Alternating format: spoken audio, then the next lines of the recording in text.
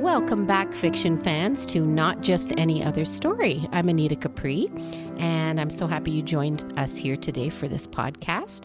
Today, we are going to continue with the Shopping Cart People, chapters 11, 12, and 13. And I'm very happy to welcome a very good friend of mine, Cindy. Cindy, you're the third Cindy to come and join us for this podcast. Yes, I'd heard that. I said third time's the charm. It is. And if you know Cindy, you will know that she actually is a charm. She's a gem and a charm. A gem of a charm. Anyway, we will start off with chapter 11. So I will start and you can do the other two. Sound good?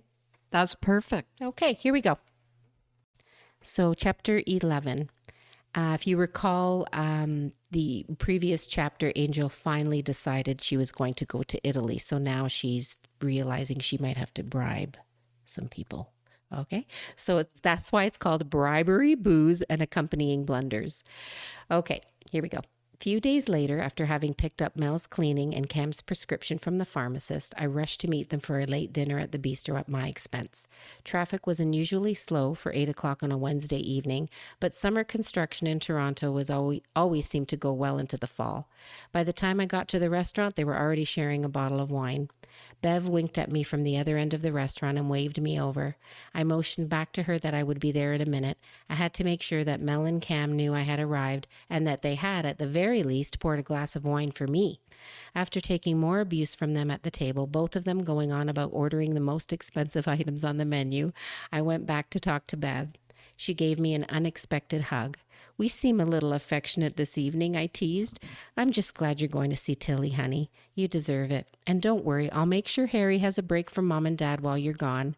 There are tender moments sometimes between sisters that somehow make all of the other more unpleasant ones seem silly and insignificant. This was one of them, and it mattered. I could see that Bev was truly thrilled for me, and this would be the first time I would be away from Harry for more than a couple of days. I understood at that moment why Bev had to hug me. She was really saying, "It'll be okay. Go have fun. You're allowed." I returned the hug. As I squeezed her, she asked, "How is Harry enjoying his first week of high school so far?" I smiled at how skillfully she managed to change the subject so we both wouldn't get too caught up in the moment.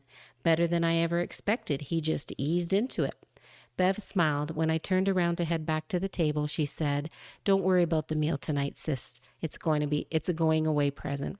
"Thanks, Bev." I offered a smile full of gratitude, though I had never yet paid for any meal I'd had at the restaurant, either as a server or as a patron. "I'm so lucky," I whispered to myself, "so very, very lucky." When I reached Cam and Mel, a freshly opened bottle of champagne was waiting for me, yet another going-away present from my sister and her husband. It really was a night for celebrating. For the first time since I had decided to take the trip to Italy, I felt excited. I started to get the feeling that it was something I was meant to do. 2 hours and a few bottles of booze later, I knew I couldn't possibly drive myself home. Neither could Mel. Cam, as always, seemed to be just fine. He was always able to take his drinking in stride. He insisted that we leave our cars and he drive his pitiful co-workers home. Mel and I giggled and made fun of Cam for the whole ride. It was about 11 when I was left sitting on the front steps of my little house.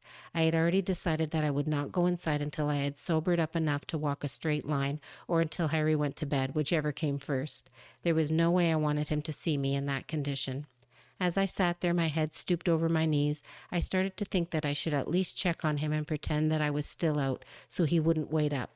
How I was able to find the digits of my phone number on the keypad of my cell phone was no less than a miracle. I could hear the phone ringing inside the house. Instead of answering it, Harry opened the front door. "Mom, what are you doing?" he asked as he stepped out onto the wide wooden porch. "How'd you know I was here?" I knew I was slurring my words. "I saw you get out of Cam's car on the driveway and stumble up the steps." I felt so foolish. There I was, 30 years old, trying to hide that I was quite sloshed from my 14-year-old son. Pathetic. I felt sick all of a sudden, and I knew it wasn't from the booze. Come on, Mom, here, take my arm. Harry helped me up and into the house. I'm sorry, Harry. I didn't want you to see me like this. I'm sorry. As I tripped over the shoes in the front entrance, Harry caught me. He was smiling. It's okay. I know you're not a drunk, at least not usually. I was half mad and wanted to laugh at the same time. Don't joke, Harry. Your mom is very responsible. Then I started to giggle again, and I couldn't stop. I wasn't sure about what happened after that, but I would have to take Harry's word for it that once my head hit the pillow, I simply closed my eyes and fell asleep. I woke up the next morning on my bed, still fully clothed, including my shoes, which were still on my feet. I sat up and my head began to spin. Squinting, I looked around the room, then at the blanket scrunched up at the foot of the bed. The smell of burnt toast was wafting in from the kitchen. It was a wonderful, comforting smell. It was proof that I wasn't alone, that I still had my Harry. Then I felt a growing wave of butterflies and nausea swell from the pit of my stomach as I thought about how I had somehow failed Harry. I could hear the voices in the back of my mind, my mother, my sisters, the neighbors, even Eddie Bickner, all of them saying, do you believe her, getting plastered and her son having to take care of her? There's something about motherhood that for some reason makes you feel guilty whenever you do something that makes you look, feel, or act younger. And the guilt either creeps in slowly in small irritating doses or in giant waves like on that particular day.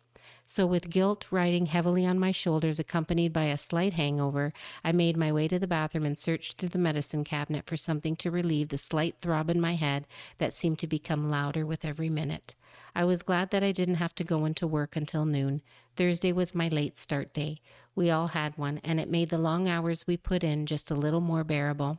As I looked at my disheveled appearance in the bathroom mirror, I suddenly remembered that I still had to find a way to get my car home. I'd left it in the parking lot behind the restaurant. The thought that it could be stolen hadn't crossed my mind, not just because I was a little too intoxicated to think about it the previous night, but because I didn't think anyone would be too attracted to a 10-year-old Honda Civic. Just then, Eddie Bickner showed up at the door. If there's something that doesn't go well with a hangover, it's Eddie first thing in the morning. I knew he would be asking for a favor, and in my condition, I knew I would just do about anything to get rid of him. Hey, he started to say as I opened the door. Ooh, looking a little rough this morning.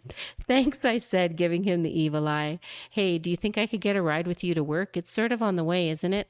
How the heck am I going to get out of this one, I thought to myself. Where's your truck? I asked, rubbing my bloodshot eyes. I'm having some trouble with it, so I thought you might like the company of a good-looking, fun guy for a change. For a change? I questioned, wondering how he would come to such a conclusion about the types of guys I went out with.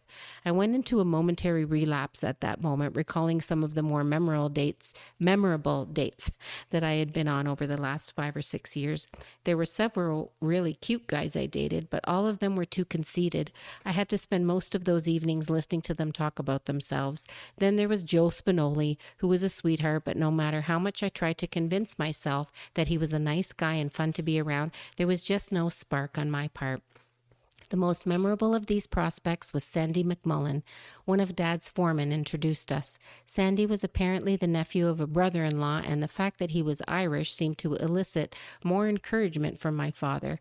I actually thought that this one had some promise. Sandy was attractive and witty and always well-dressed. To my delight, he didn't seem to have a problem with my mother's status. We had been on a couple of dates. By our third, I was smitten. We had gone out to a trendy new restaurant downtown. I had worn the classic little black evening dress, always a sure hit, and my hair was swept up in the most alluring of styles. After one hot kiss in the car before we went in, I was already halfway to an invitation for him to spend the night with me following dinner. While we sat there sipping on wine and making our way through our appetizers, Sandy turned on the charm full force. When he brushed the tip of his finger across my hand and along my arm, I was already thinking about what he looked like under his steel gray Armani suit. By dessert, his hand was tickling my thigh, and he had leaned across the table twice to kiss me. He didn't seem to have a care in the world about who was watching. Just when I had made up my mind that the date would definitely not be ending in that restaurant, a tall, beautiful woman with fiery red hair and cheeks to match approached the table and dumped the contents of Sandy's wineglass over his head. Ignoring his protestations, she turned to me and proceeded to dump not just one, but 2 glasses of water over my head. That'll teach you for messing around with my husband, she said, pointing her index finger at me, her eyes still blazing. She stormed out and he ran after her without a glance in my direction. I went to the ladies' room to clean myself up, paid the dinner bill, which he had graciously left to me, and walked out of the restaurant, my head down. I never laid eyes on Sandy McMullen again. I hadn't been out with anyone since. That was 2 years ago. Eddie was saying something to me that I had obviously not heard because he seemed to be leaning in close to my face, almost shouting. Perhaps it was his breath or the sound of his voice that zapped me back into the present. Actually, I said, realizing that I had a perfect and truthful excuse for not driving him to work. I don't have my car here, Eddie. I left it parked at my sister's restaurant. Eddie scrunched up his face as if he were confused. Isn't that your car in the driveway? He asked, pointing behind him. I stepped out onto the porch. Lo and behold, there was my car parked safe and sound, just where Eddie said it was. Joining his confused expression with my own, I noticed out of the corner of my eye something sticking out of the mailbox. It was a plastic Ziploc bag. As I pulled it out, I saw that my car keys were in it, courtesy, no doubt, of Bev and Hans. Realizing that my previous excuse for driving Eddie to work had become null and void, I offered him a fake smile and told him to be ready in about an hour. Harry had already gone to school, but had left a note on the kitchen table. Hi, Mom. I just wanted to let you know that I'm going over to Keith's house after school. I'll call you from there. Be good today. Love, Harry. Thinking about Harry's note, I stepped into the shower with a smile, a feeling of pride and love filling my heart. By the time I got dressed for work, my headache was down to a slight throb again. During the drive, Eddie wouldn't stop staring at my bare legs. I should have known better than to wear a skirt for the ride, but it was an unusually warm September day, and I felt the need to prolong the feeling of summer for as long as possible. As Eddie got out of the car at Home Depot, he stopped and turned around as if he had just remembered something important. Hey, Angel, if I get a ride to your clinic, you wouldn't mind giving me a lift back home, would you, honey? Right, like he hadn't thought of that before. Well, honey, I said, I'm finished at 6 today unless I get an emergency, so it's up to you. You may have to wait around for me. I'll see you then, he said, winking at me as if he expected me to start counting down the hours until I would see him again. I watched him walk away, his distinctive swagger catching the attention of a couple of female 20-somethings. At first glance, I had to admit he was quite attractive, but having watched the comings and goings of his numerous women friends in addition to his frequent visits to my side door to borrow something, it made him seem somewhat of a buffoon to me. Perhaps underneath all that manly fluff was a sensitive, caring guy who was just searching for the right person. The notion of Eddie searching for Mrs. Right brought on an inward chuckle. You never know, I found myself saying out loud as if I were trying to convince someone else of the possibility. You just never know. And that is the end of chapter 11. He's a character, huh? Eddie. Yeah, when I was reading it and then listening to you read it again, I thought, I think everybody knows an Eddie. Yeah. Well, it's more that he, I guess I wasn't even thinking of him as a neighbor. I was just thinking of him as some guy that we all have met sometime in our life who thinks so much of himself. Yes. And meanwhile, you're kind of thinking, no, like you're not that great, but he's quite thrilled with himself, right? Or there's guys and girls, there's people in general that they're so good looking, and then when you talk to them or you get to know them, they become less good looking to you or less attractive. And then there's people that you don't really think of as like outstandingly attractive, but the more you get, the opposite happens. The more you get to know them, the more attractive they become because their personalities just shines through. Right? Yeah, that's so true. Everybody knows somebody like that. You can all think of somebody like that too, right? Yeah, for sure. Anyway, so that's more about Eddie. This next chapter is more about Zephiah. Zephiah, yeah. Thank you for pronouncing her name so that I'll be able to say it correctly. Zephiah. She's the new receptionist. Okay. So chapter 12 is Zephiah. Chapter 12, Zephiah. As if the devil himself were playing havoc with my routine, there was yet another surprise waiting for me at work. There, sitting awkwardly behind the reception desk when I arrived, was a young woman who greeted me with a smile that was at first unsure and timid. I stopped dead in my tracks, wondering who she was, this girl with the sad brown eyes who looked no older than my Harry. When she stood up to introduce herself and shake my hand, my attention was instantly diverted from her dark, flawless skin and wiry black hair to her bulging belly. I'm Zephiah, she said with a voice that was quiet but loud enough to be soothing. I tried to erase the look of shock on my face. Hi. I really didn't know what to make of it all. It wasn't like Cam or Mel to hire a receptionist, and a very pregnant one at that, without our communal consent. As I was about to start asking questions, Cam entered the room. Oh, so you've met Zephiah. She's a cat fanatic, Angel. Did she tell you? Well, not really.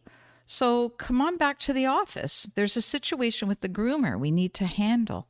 He swiftly took my arm to lead me out to the back office. What's wrong? You look like you're suffering from a night of partying with your friends or something. Then he winked. My second wink of the day. What was it with men and winking? Did they think they were on Bewitched? That it would do some kind of magic on us women? That that was all that was needed to be taken under their spell? So you're telling me, I began after Cam's brief explanation of who Zephiah was and why she was there, you've hired a pregnant 18-year-old, who looks 12, by the way, and who has only ever worked in a grocery store. Yes, but I know, she loves cats, I interrupted. Cam laughed. Look, Angel, I didn't actually hire her yet. I said she could try it out today. We'll decide together whether she stays on. Oh, so you did consider me then. Was Mel in on this too? She was here this morning. She gave the green light to make a decision, at least a temporary one. I nodded my head, smiling. Cam had a heart of gold, and he seemed to want desperately to give this single mom-to-be a chance. You know, Angel, you, of all people, should be sympathetic to her situation. I felt so cruel at that moment. I pictured myself pregnant with Harry at 15, and what it would have been like had my parents kicked me out of the house with no money and no place to go. I felt my eyes moisten with pity and shame. How could her parents reject her like that? My dear, not every family is as wonderful as yours, he replied. Then suddenly, my concern for this girl seemed to shift from her qualifications to her personal well-being. Where is she staying? Well, I didn't really get that far. When I gave her an application to fill out, she left the address and phone number blank and said she was staying at a friend's place for a week and is in between apartments. Why did she leave her last job then? Angel, she was stocking shelves and lifting boxes. She shouldn't be doing that kind of work in her condition. Her manager was giving her a hard time, so she had to quit. And I believe her. Isn't she in a union or something? She should be calling someone, the labor board maybe? This just isn't right. They can't get away with that, can they? Cam looked at me without answering, but his expression was filled with both compassion and determination. He didn't need to say another word. Sometimes you just need to do the right thing. And upon reflection, I was so glad that Cam was there to remind me of just that. So this is how it came to pass that pregnant 18-year-old Zephiah, who was abandoned by everyone who was supposed to care about her the most, including the father of the baby, came to be part of our family at the clinic. It took some extra hours to train her on the computer and help her with the day-to-day tasks of an animal hospital, which seemed to get busier with each passing week. Within a few days, she took on jobs that we had been doing since we opened, and this seemed to take a huge load off of us. It's strange how things can sometimes work out. As Moira always says, we are all, every one of us, put in each other's lives for a reason. She was so right. Every once in a while, our own connections with the people we know seem to spread out and invade other lives, like a disease you aren't afraid of getting. Later on that evening, I couldn't wait to tell Moira all about Zephiah and her situation. As I relayed the details to her, I could tell that the wheels in her head were spinning, as they so often did when she heard about someone who was in need. And that's the end of chapter 12, Zephiah. Sweet Zephiah. Sweet Zephiah. I don't know where Zephiah came from, but I'm already thinking that maybe Moira, all of a sudden Zephiah's going to be living with Moira. That's what I thought when I read that. No? Interesting. I'm not saying. You just predicted the book.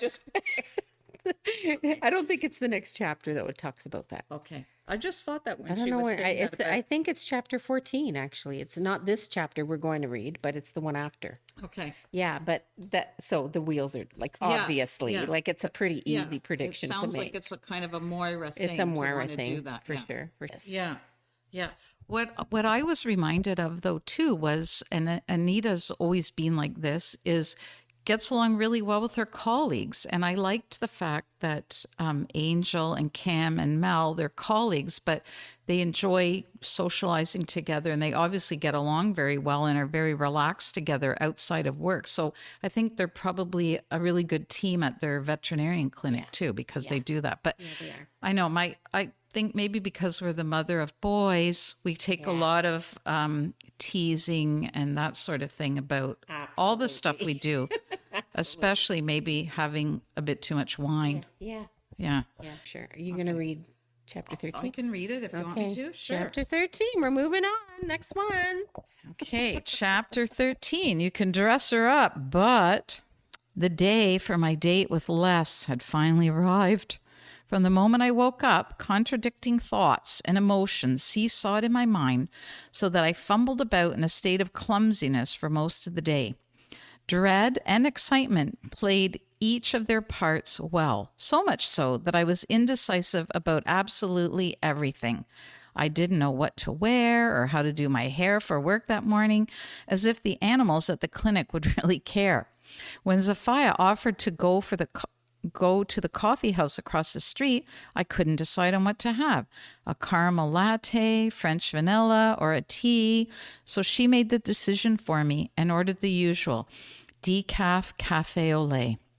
Cam and Mel insisted that I go home a little early, Mel offering to do my hair and Cam giving me first date advice, making sure to warn me not to drink too much. I was so distracted on the way home that I wasn't quite sure if I had even stopped at any red lights. When I walked into the kitchen, Harry and his friend Keith were there, snacking on some chocolate chip cookies. "Oh, hi, Mom," Harry said, glancing over at the microwave to see the time. "You're home early for a Friday." "Yes, I am," I answered as I contemplated whether or not to tell Harry that I was actually going out on a date. I knew I couldn't, considering who the guy was. Not just yet. "I'm going to have a bath," I said, "so I'll make dinner in a while. Are you staying, Keith?" I guess." Typical teenage response. "Could we just order a pizza?" Harry asked, impatience in his voice, as if the hassle of making dinner were his responsibility. "Sure, honey." I smiled at the thought of how many times Harry could eat pizza in a week and never become sick of it. "Oh, by the way," I said, trying to sound as nonchalant as possible, "I'm going for a coffee with a friend later on. Will you need me for anything?" Though Keith was oblivious, Harry looked at me, a little embarrassed. "Mom, please, we're fine." Harry was indignant. "Keith, is your mom okay with you guys here tonight? Maybe you should call her and let her know you two will be hanging out here on your own." Though I trusted Harry implicitly, I always needed to make sure that someone was close by. Keith lived just a few doors down, and it had been both convenient and assuring to know that I could call Kathy, Keith's mother, to keep an eye out for Harry over the years when I got held up at work. She'd been a godsend when I was taking evening courses to get my medical degree, and in particular during my last year of veterinary school, when my schedule was exceptionally grueling. Both Kathy and my parents had taken turns checking on Harry, feeding him, and sometimes even getting him off to school in the morning. I sometimes wondered if I were being overprotective. Just leaving Harry home on his own after school when he had turned 12 was a huge adjustment. I would call every day to make sure he was there. Now he was the one who called me every day, usually to ask me about what was for dinner.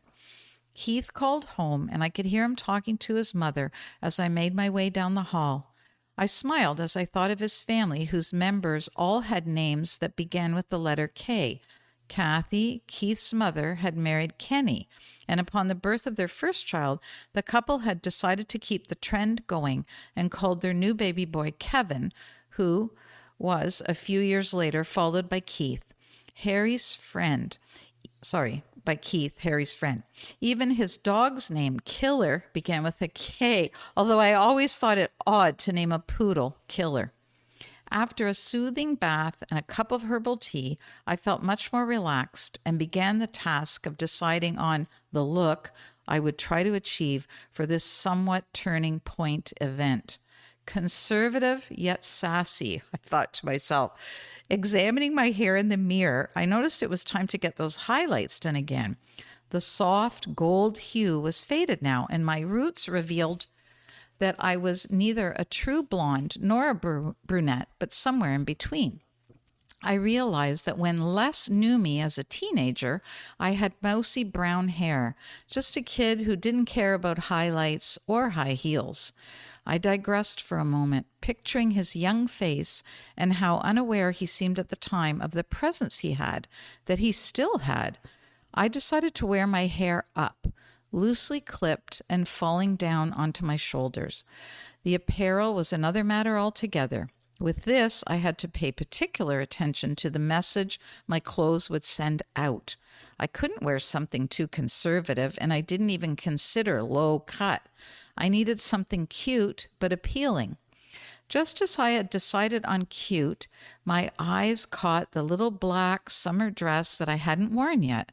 For a moment I hesitated, recalling what had happened the last time I had worn the little black dress out to dinner with a man.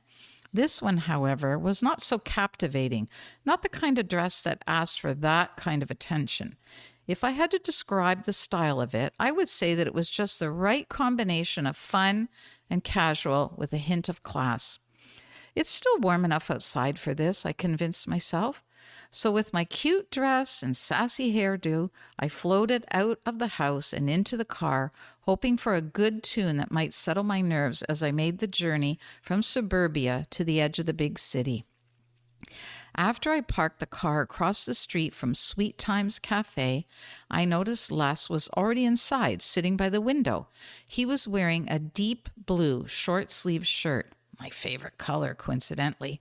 I stepped out onto the road and felt suddenly as if someone had grabbed my legs and attached weights to them. I took a deep breath, which I hoped he hadn't noticed, and started to cross the street, trying desperately to walk with light, long, alluring strides in case he glanced out and saw me. He did. Our eyes locked, and for a brief moment I couldn't breathe. He was staring now, smiling. It was such an inviting smile that my legs, which seemed to have freed themselves from the weights, were now as light as a feather, and I began to hurry, not noticing that I had prematurely reached the curb. When the front of my shoe hit the edge of the curb, I tripped over it in one quick and embarrassing stumble. My fall was so awkward that I landed in a squatting position. My hands, which immediately began to burn from having been scraped along the sidewalk, were face down on the pavement. The burning in my palms coincided perfectly with the burning sensation I could now feel in my very flushed cheeks. It was as unflattering as having your dress tucked into the top of your underwear. And yes, I have actually done that one too. I looked up at the window, praying that Les hadn't seen me go down, but I knew he had witnessed the whole humiliating maneuver. He stood up and, despite how desperately comical the whole scene was, his expression was one of concern. I couldn't help myself at that point. I began to laugh, partly from embarrassment and partly at the realization that this was a hilarious beginning to a much-anticipated reunion. I made a futile attempt at regaining my dignity and brushed the dirt off my dress while making my way into the cafe, a slight limp in my step. When I got to the entrance, a few people actually clapped in my honor. I guess everyone had caught the play-by-play. I bowed to them, the only appropriate thing I could think of doing, while Les made his way over toward me. "Are you okay?" he asked, taking one of my hands and examining the fresh scrapes. Yes, I was smiling now, a nervous smile. He nodded his head, almost in disbelief. "Do you want to stay?" he asked somewhat timidly. "And risk doing that again in front of another crowd?" I couldn't believe how witty I was. being in spite of the circumstances. He smiled. "Do you want to go somewhere else?" I asked him, wondering if now he might be totally embarrassed to be seen with me. He considered for a moment. "Well, I would, but maybe nowhere a good girl like you would want to be. Not on the first date, anyhow." Well, already flirting, are we? And so early into our date. I must have looked a little shocked at his comment, because it was his turn then to delve into a hearty laugh, this time no mistaking that it was at my expense. Despite how bold his comment was, I appreciated the skill with which he eased the anxiety of my previous faux pas. I decided to play along a little, to my own surprise. "Actually, this is technically our second date, if you remember." "Oh, I remember," he assured me, unable to stop himself from grinning. "Are you hungry?" he asked as he led me to his table by the window. After pulling out the chair for me, he slipped into his own, leaned back, and tilted his head as if he were trying to get a panoramic view of the whole cafe scene with me, the focal point, blushing in the foreground. He was brilliant. One moment the concerned gentleman, then smooth-talking, witty, suggestive, and now the easy-going, confident man who knew well enough when it was time to change the subject. I hesitated and finally admitted that I was a little hungry. When the waitress came by, I ordered a dessert. After my "when Harry met Sally" move of asking for more chocolate syrup on the side of my raspberry cheesecake and a caramel cafe au lait with skim milk only and just a little whipped cream on top, no cinnamon please and thank you, he followed with his order. "Coffee, black," he said, and then winked at me. His smile again, and it was electric. It affected me in such a way that I found it difficult to concentrate on what he was saying. I was in a dream, a cloud of romantic bliss. This couldn't have been more harlequin romance. We talked about friends and work mostly, while I avoided any hint of Harry for the time being. And then, just as I was beginning to relax, he came out with it. "I heard you have a son," he said, as if he were asking about the weather. I mumbled as I nodded yes, simultaneously taking a huge bite of my cheesecake. "Change the subject, Angel, quickly, now." "I was wondering," I started to say, but he already had his next question out. "How old is he?" His expression was relaxed, like someone who was just making polite conversation, but I knew I had to be cautious with every word. "He's a big boy, getting bigger every day," I said, hoping that my ambiguous answer would give him the impression that I was the mother of a toddler. "Where's his father?" he asked. And then, before I could answer, he added, "Do you mind me asking?"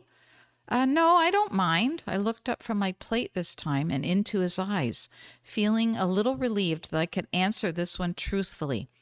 "I haven't seen him for a long time." I took another bite of cheesecake to give me some extra time to think about how I was going to cut his questioning short. And then finally, I came up with, "I'm single, you know," and prayed that he would take that as the final word I would say about it. "Good for me," he answered. He got the hint. "And so what about you? What have you been up to the last 15 years? I was just as curious about his life as he was about mine, and I felt it was his turn to be on the spot. He gave me a hesitant smile. One corner of his mouth curled up as he considered what he would be willing to tell. "What would you like to know?" I wasn't ready for that and felt a little annoyed that he had somehow managed to put me on the spot again. "Well," I hesitated. "Do I really have to come right out with him and ask him point blank about his love life?" I settled for career. "Where did you end up after you went to school in the States?" "Well, actually, I didn't stay there after my second year at college." "Really? You gave up your scholarship?"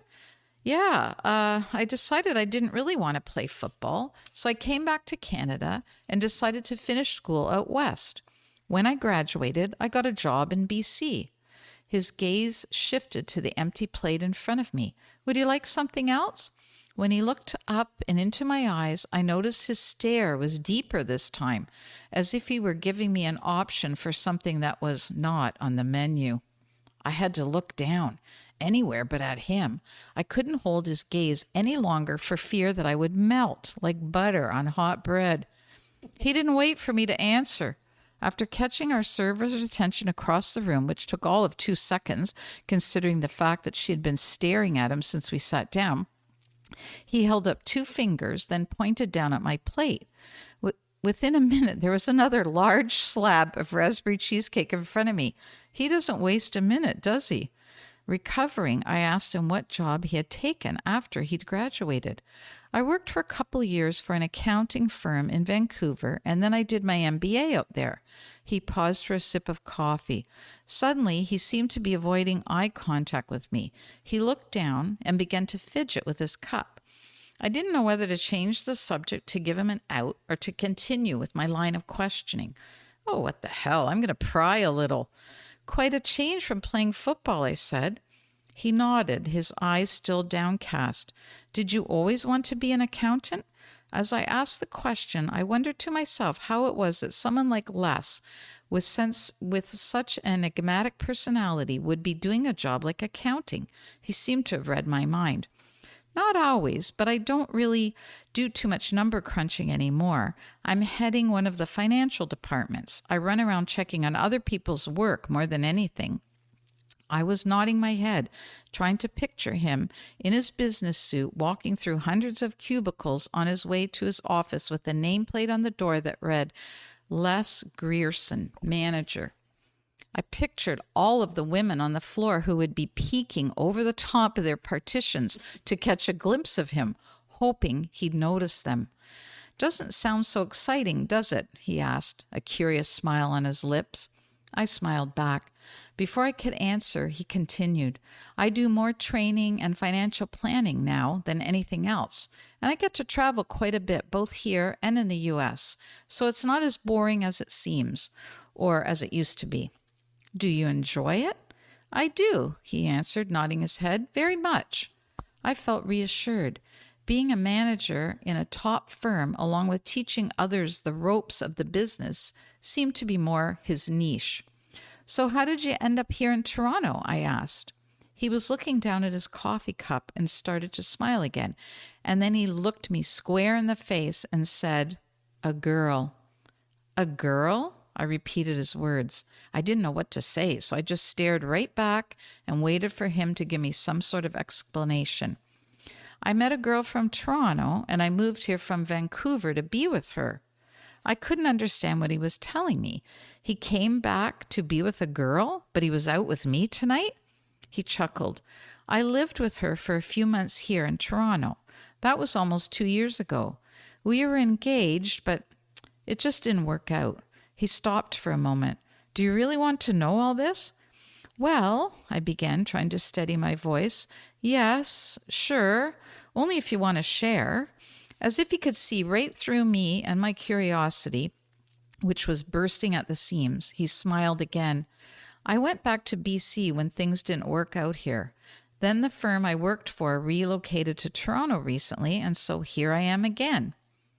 It was a lot to take in. The words girl and engaged seemed to be reeling in my head.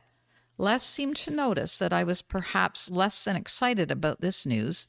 I tried to be as aloof as I could be about the fact that he had almost married someone. So what happened to her, the girl you were engaged to?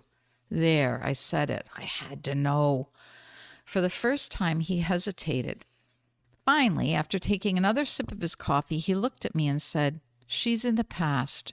His eyes were glued to mine. It was a moment of acknowledgement for both of us, each of us recognizing that the other had been through something significant, each of us with more to tell, but knowing that it wouldn't be tonight. You know, it's funny. I keep getting pulled back here. He was grinning now. It's like I'm supposed to be here for some reason. Now, if irony had a name, then it had to be Les Grierson. He had one big reason for being here, and so I wanted to believe that if destiny and God played fair, then Harry had to be what was pulling him here. I said a quick prayer at that moment that Les was here to stay. With a second order of raspberry cheesecake, I succeeded in convincing him to taste it. As I watched him savor it in his perfect mouth, I said, "See, you should have ordered something too. Then I wouldn't have felt so awkward about eating alone on our first date." "Our second date, did you forget already?" He didn't miss a beat. "Anyway," he continued, "you feel awkward about that after the curb gymnastics you were doing out there?" He stared with that same sensual smile that had caused the accident in the first place. "He makes me laugh. Brownie points for him in that department. Now let's get on with this date and see where else he can score some points." No, my mind was not in the gutter at that moment. I simply could not stop thinking about what it would be like to kiss him. After he graciously paid for the coffees and the double order of cheesecake, he offered his arm to me as we made our way outdoors. When we stepped onto the sidewalk, he gave me a sidelong glance. "That dress you have on is really cute, by the way." He was staring straight ahead, but smiling confidently, as if he didn't need to see whether I was impressed by his compliment. Well, cute was what I wanted, and cute was what I got. As I thought this to myself, I almost chuckled out loud. I knew that he would take my overzealous smile as a sign that his compliment had exceeded his expectations. Foolish man! We chatted in the car about Toronto traffic, our jobs, and our hometown. Then I told him all about Moira and some of our crazy antics. I was driving since I was supposed to be the tour guide, though I didn't quite know what to show him. He'd already lived here with his fiancée, and I was sure that he had used the excuse of showing him around town as a way to get me to go out with him. You must not have been able to get out much if you need a tour guide now, after having lived here. After I'd said it, I realized that perhaps I was being a little insensitive. His last experience in the city with his ex was obviously something he didn't want to talk about, and here I was throwing it up in his face. I decided I'd better stop talking. I got out a little, but not as much as I should have. His tone, to my relief, was matter-of-fact. "Besides," he added, "I wanted to see the city through your eyes, Angel." So, okay then, just make me feel like even more of a louse by saying something so perfectly charming. I could hear the warning bells going off in my head again. I knew I was starting to fall for him, and it would be a quick, beautiful, and painful descent down this slippery slope. I had decided to avoid the regular touristy stuff like the CN Tower or the harbor front. I was sure he had already seen most of the city. I thought about Kensington Market, which was pretty much dead at this hour, unlike the hustle and bustle of Chinatown, which followed. We drove down Spadina Avenue, and I pointed out a few of the old shops that my mother and I used to frequent when we had first moved to Toronto. Some of the stores were unrecognizable now, converted to fancier boutiques and coffee shops. Lauren's coat store was still there, though. I recalled, as if it were yesterday, the red wool coat my mother had bought me from that particular shop when I just turned 16. I loved our Saturday morning shopping treks downtown, and I loved that red coat, which I still had, tucked away in one of my closets. Les seemed so interested in hearing my little anecdotes, I almost wondered if his enthusiasm was put on. But my instincts assured me that he was being completely sincere. I avoided looking at him as I rambled on, trying not to have a repeat of the evening's near accident, but I could feel his stare on me. I knew he was watching every move, every expression. It was nerve-wracking and intoxicating at the same time. I noticed that it was already past 11, and despite how much I wanted to stay with him and drink in his face, his words, his smile, I felt that I should get home to Harry. I dropped Les off at the car park quite a ways down from the cafe where we met. When I pulled up beside his black SUV, butterflies swarmed in my stomach as I wondered whether he would kiss me goodbye. Then, at the moment when our eyes locked in one of those pre-kiss gazes, someone honked his horn, and I realized that I was blocking an inconveniently parked Mustang. Damn those Mustangs anyway.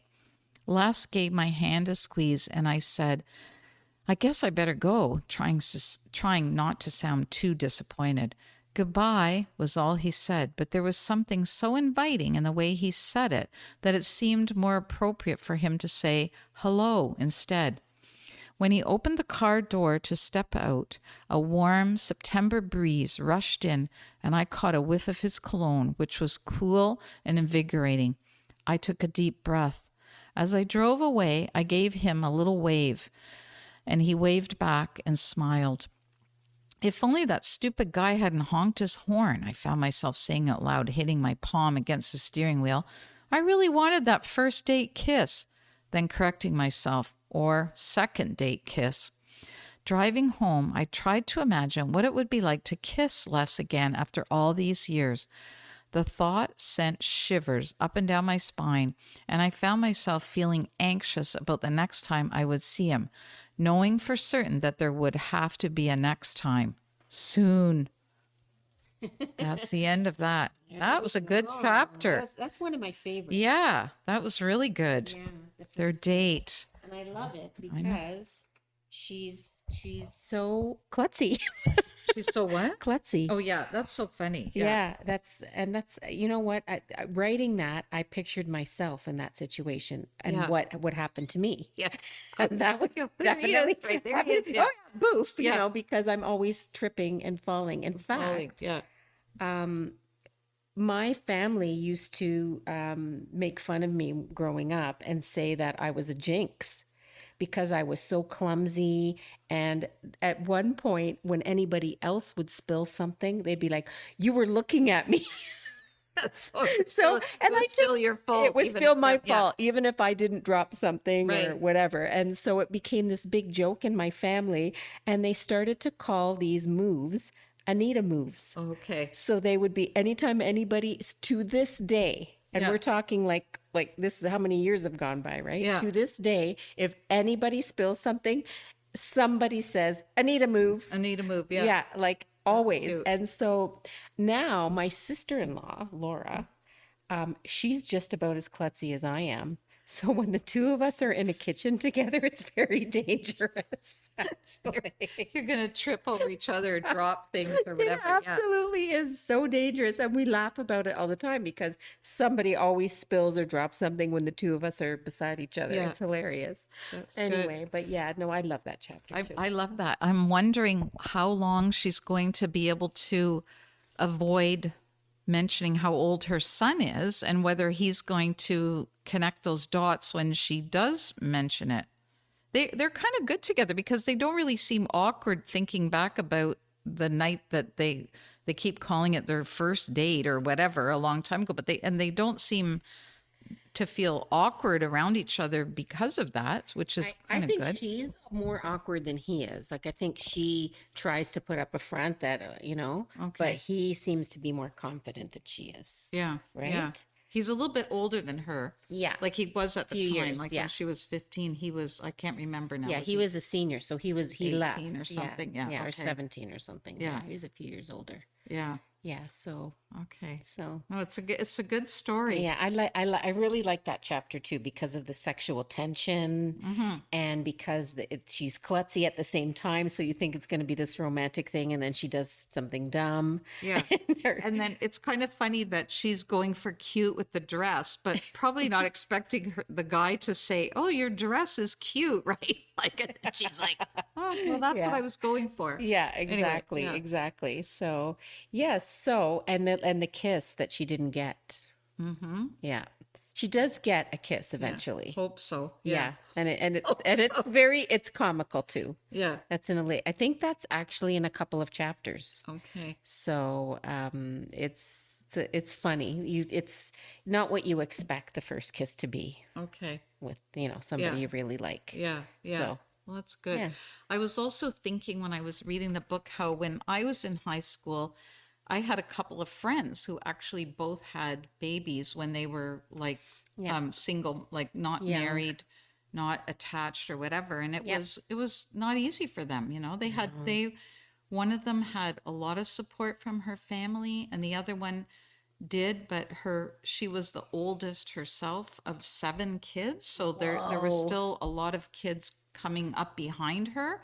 And she was only like 16 or 17 when she had this baby. So it was harder for her than it was for the other young woman. But anyway, interesting. Yeah, not easy. And, and we make judgments. I mean, with Zephiah in her case, like it hinted that there was nobody really, the guy was the father of the baby was not in the picture. It doesn't delve into too much detail there. Yeah. But the idea was, and as a writer, I put her in that situation for a reason, because she comes up later on, and her connection to Angel and Moira, and how their situations are so similar, and the difference that family makes, and sometimes family pulls through even at the last minute, sometimes they don't. Yeah. So she's an important character, I feel, but she's not a main character. Right. But it's difficult. She's there to get you thinking, kind of. Imagine, right? imagine, and it described her as well, working, lifting boxes, and and can pregnant women lift boxes? Yes, they can. Should they? No, probably not. Not. It sounds Probably like not. she was pretty far along, right? Yes. So yeah. I think she's got a few months to go. And I always think, well, maybe you're not making minimum wage, but I think if you're working in a grocery store, you quite likely are. So that's always hard too, right? Yeah. That's a hard go for anybody. So Yeah. I have to say, I really love the characters in this book. yeah. Like some of them were based on people I know. And even the family dynamics were, I used a lot of my own family dynamics. I was thinking that when we read the part about the sisters, and you said like sometimes these lovely moments with a sister make up for sometimes when you have more difficult moments. Yes. And I thought, well, you would know that is probably because you probably get along really well with your sister, but it wouldn't be to say that you haven't had difficulties at times, right? Sure. Yeah. You don't always agree, and you don't, growing up, there's a bit of competition for attention, and, things that, and whatever you're, when you're at different stages in your life. And, but, I have to say that, like this book, it's a romantic comedy, but it's also about relationships, and the relationship with Angel and her sisters, both sisters, her brother, her parents, her friends, and this man and her son. So it's really, really, through the comedy and through the funny parts and the romance, it's really about that, right? So I don't know, how far ahead have you read? Farther ahead? No, I didn't want to read anymore because I wasn't sure if I Okay. was supposed to. So I only read to chapter 11 because I thought, You knew that we were going to read that. and I didn't want to go ahead in case, in case there was something that we were going to talk about, like, you know how it is when you did the novel and then study sometimes, with the kids at and then school you start can't- talking about something way ahead. and you're like, no. So only I just made that prediction about Moira and Zephiah, maybe Moira taking her under. So now her you wing, have to because I read just thought ahead. that- Yeah, We'll so have to now I'll talk be able again. I'll be able to read the whole book. I'll be able to finish reading it now. Yeah. Anyway, That's good. so I hope you're enjoying it. Yeah, I am. Good. Yeah, it's a good story. Yeah. I like it. I wrote it, but Yeah. I should like it. I wrote it. Yeah. But I like listening to other people read it. And Okay. you read it like exactly how I would read it. Okay. With, that's know good. how when she's thinking to herself, and like you read it exactly how it should be read. Oh, good. Actually, so Good. that Oh, was that's really good. well done, Cindy. Oh, good. Yeah.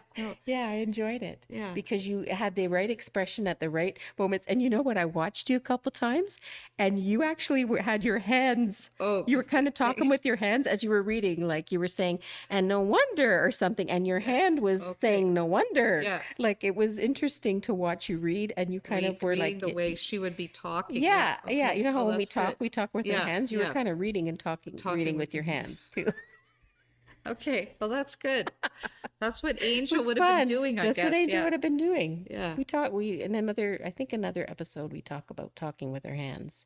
Okay. But now we're talking about reading with your hands. So Reading with your hands. Yeah. Cool. Very good. Anyway, I think we'll stop it there. We're at Sure. almost an hour. That was a long one. That was Yeah, good. that was a long chapter. That chapter it was a long But one. I The wanted you to date. read that one. That was an important. It was. yes. That was a good one. Juicy one. Yeah. Yeah. Anyway, Very I want to good. thank you so much, Cindy. Thank you so much for Thanks for including coming. me. You're Yeah. welcome. I knew you'd and I'll be have great. to listen to the podcast when it's all done. Yeah, we're going to be posting very soon. Okay. No, I really enjoyed reading that chapter. Thanks so much for having me and for the conversation. Very good. I hope you come back. Sure, sure. Or maybe you have a fourth friend named Cindy. I don't know. I'm trying to think. Do I? Maybe Cindy number 3. I don't know. I think that's it. I think we're done. You're out of Cindy's now. Anyway, fiction friends, I thank you so much for joining. I hope you're enjoying the book so far, and it does get really, really juicy too, like in many respects. So I hope you join us again. Great. Until next time.